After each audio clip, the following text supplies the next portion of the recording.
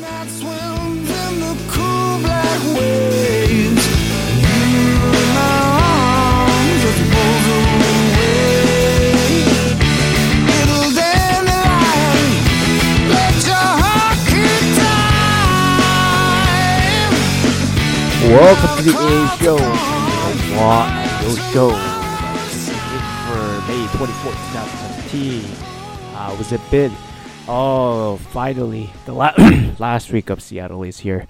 This is a goodbye show for Seattle, not the show as in general. We are in the episode 40, believe it or not. Oh my god, I've had 40 of these. Yeah, we were supposed to have a guest this week, Baziar, but unfortunately, due to the logistics, technical issues, we could not record the session on Monday. So we're gonna put that on a hold. We're gonna do a Skype session of it, I guess. So we'll have that in probably in a month when I settle down back in the Michigan and stuff. So yeah, there's no particular topic I want to talk about other than this is the last week. Very mixed emotions, I gotta be honest. I didn't really feel it even when I recorded this last week. We're talking about avocados and millennials and all that stuff. But wow, actually it hit me on Thursday. I had to replace the electric water heater in my unit here. Oh my god, that's the money down the drain. As I was 17 years old. But it's better to get it fixed now for like $1,500 instead of have it explode and pay $10,000 for flood damage and all that stuff. But the electric water heater is in my closet. So I went in and then I got some stuff out, clothes out, boxes out of it, and then I started feeling it. I was like, wow, I'm really moving. And then there was no point putting them back even with the new water heater. I gotta get these stuff out of the closet, right?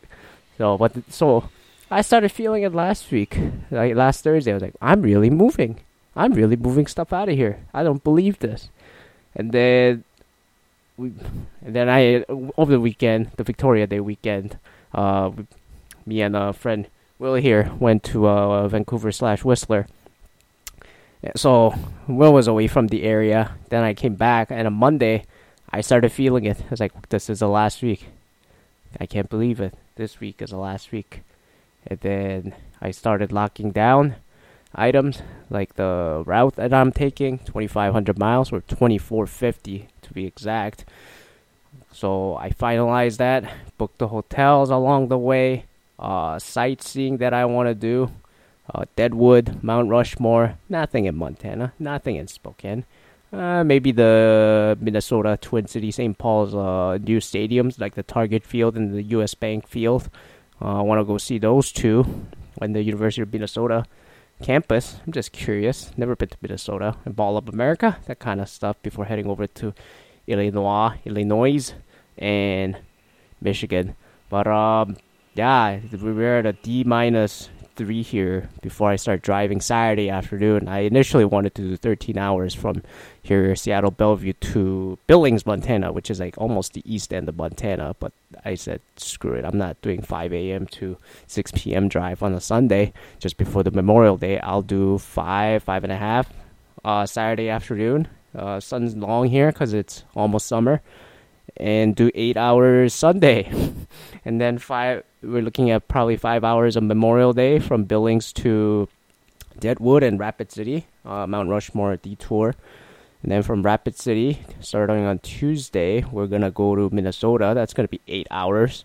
And then from Minnesota, I think it's like 5 hours, something like that, to just outside of Chicago, not inside Chicago. I drove through Chicago many times, so I want to avoid that traffic, like Wheeling, Illinois or something, through Milwaukee, coming down. And then from there, gotta get to Royal Oak Thursday. That's the plan by the June 1st. Afternoon, evening, night, and then hopefully find housing. I'm gonna be homeless again. So that's the current plan right now. So this show is probably going to be on the road next week. So if I record this either Monday or Tuesday, I think better to do it Monday when I'm in South Dakota. That was a shorter drive. Seeing Mount Rushmore. We'll go from there. See what the hell is happening. But anyways, map that out. Got the hotels. Booked those. A lot of mixed emotions. That's all I can say. It's like people are asking, oh, like, wait, Like, why are you moving? Like, why it happened? Well, it just happened. Just happened. Like, try to find a job and then don't have much thing going on right now. Like, I'm not committed to anything, which is good. So I'm still flexible, and then I'm young. So I said I'll give it a shot, and then I panicked a little bit too. I'll be honest. Before, when I was deeper into the interview process, I was like, "What the hell am I doing?" It's like, why am I moving back? It's like, why? But I think that's a natural emotion. There's parts of me that's going like, and I just got used to here after 5 years. Trials and tribulations, as you've heard, the last 40 weeks of the show being on. But I learned a lot personally. I think it's just part of growing up anyway. But